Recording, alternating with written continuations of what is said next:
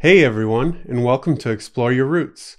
This is the Who Is series where we cover and highlight an ancestor of mine and maybe yours too. On this episode, we are going to look at an ancestor of mine from my mom's side of the family named George Harrison.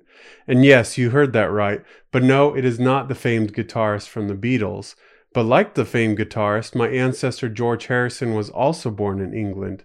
Anyway, tune in to learn more about who he was and what facts we can learn from historical records.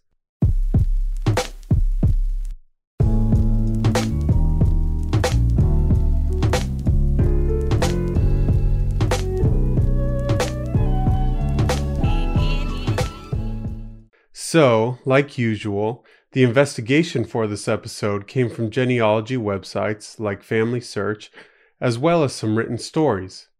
Okay, so George Harrison is my fifth great-grandfather on my mom's side of the family, so my relationship to him begins with me, then goes to my mom, then her mom, my Grandma Joan, and then her father, Mason, then his father, Alma, then his mother, Esther, then her father, William, then we arrive at George Harrison. George Harrison's life begins on May 21st, 1792. He was born in London, England, to John Harrison and Anne Davis, and was the fourth of 8 children. Unfortunately, like many ancestors we have come across, little is known about their childhood. The next recorded event of his life is that of his marriage to Louisa Harrison on May 20th, 1819, in the exact same church that Louisa's parents were married in. Both George and Louisa were 27 years old at that time. The following year, the two began to have children. In total, there were 8 children born, 2 of which died in infancy. Little is known about their first child other than the fact that she was a girl, and no record has been found of her other than stories. She was born in 1820. The next child, Louisa, was born in 1822, then Sarah in 1823, next was Elizabeth in 1825, then William, of whom I come through, was born in 1828, Edwin followed in 1830, George was born in 1832, and Joseph in 1835. In my search of George and Louisa's children, I came across something interesting. Many of their children's birth records were in the England and Wales nonconformist record indexes, which I knew nothing about at first. I then investigated what that meant, and I found an article that talks about these specific records and what they mean. So essentially, nonconformists were people who did not belong to the established church. In other words, they are people who did not belong to the Church of England. Now it is interesting because George was born in a parish belonging to the Church of England, and he and Louisa were married in an Anglican church, and some of their children's birth records are in Anglican churches.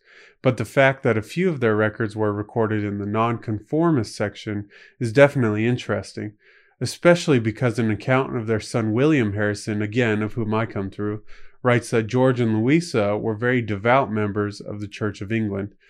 However, upon more investigation, I learned that although nonconformist records are, by definition, non-parochial records, it should not be assumed that all non-parochial records are necessarily records of nonconformists. I will, though, put a link to that investigative genealogy article if anyone is interested in learning more about nonconformist records, but I think from the records we have, it is safe to assume and say that George Harrison was a devout member of the Church of England. So in addition to William telling that his parents George and Louisa were devout members of the Church of England, he also says that their home was characterized by a spirit of religious devotion, honesty, orderliness, and cleanliness. He also says that George and Louisa were both lovers of art and made their home a place of beauty, especially on the outside where they kept the trees, plants, and bushes well groomed. George worked hard as a foreman on one of the quays, spelled Quey, along the Thames River. These quays are ports of entry where ships would come in and both load and unload their cargo. There were 20 of these quays legally established during the reign of Queen Elizabeth in 1558, and since there were only a handful of legal quays back then, one can imagine a lot of traffic coming both in and out. These keys extend from the London Bridge east to what is today the Tower Bridge. The specific key that George worked on was called Galley Key, and I found a book and an old map from the 1830s which shows exactly where the key is located and describes Galley Key as being one of the original 20 keys and possessing a frontage of 101 feet next to the river.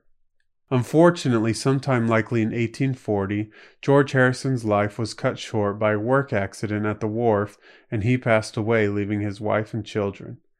Fortunately, George and Louisa were financially blessed, and Louisa was able to use their money to help and provide for their children growing up. Although not much information exists about George, I get the sense that he was a hard-working and upstanding man and father. It seems as though he raised his children to be good people and worked hard to provide for his family financially and also provided them with an uplifting and encompassing education. I hope we can learn something from George's life. I also hope you enjoyed this episode, and as always, I encourage you all to investigate your own family history and share what you find with your family and friends. And don't forget to give us a thumbs up and subscribe to us on YouTube and Apple Podcasts to learn more about genealogy, tips, and history.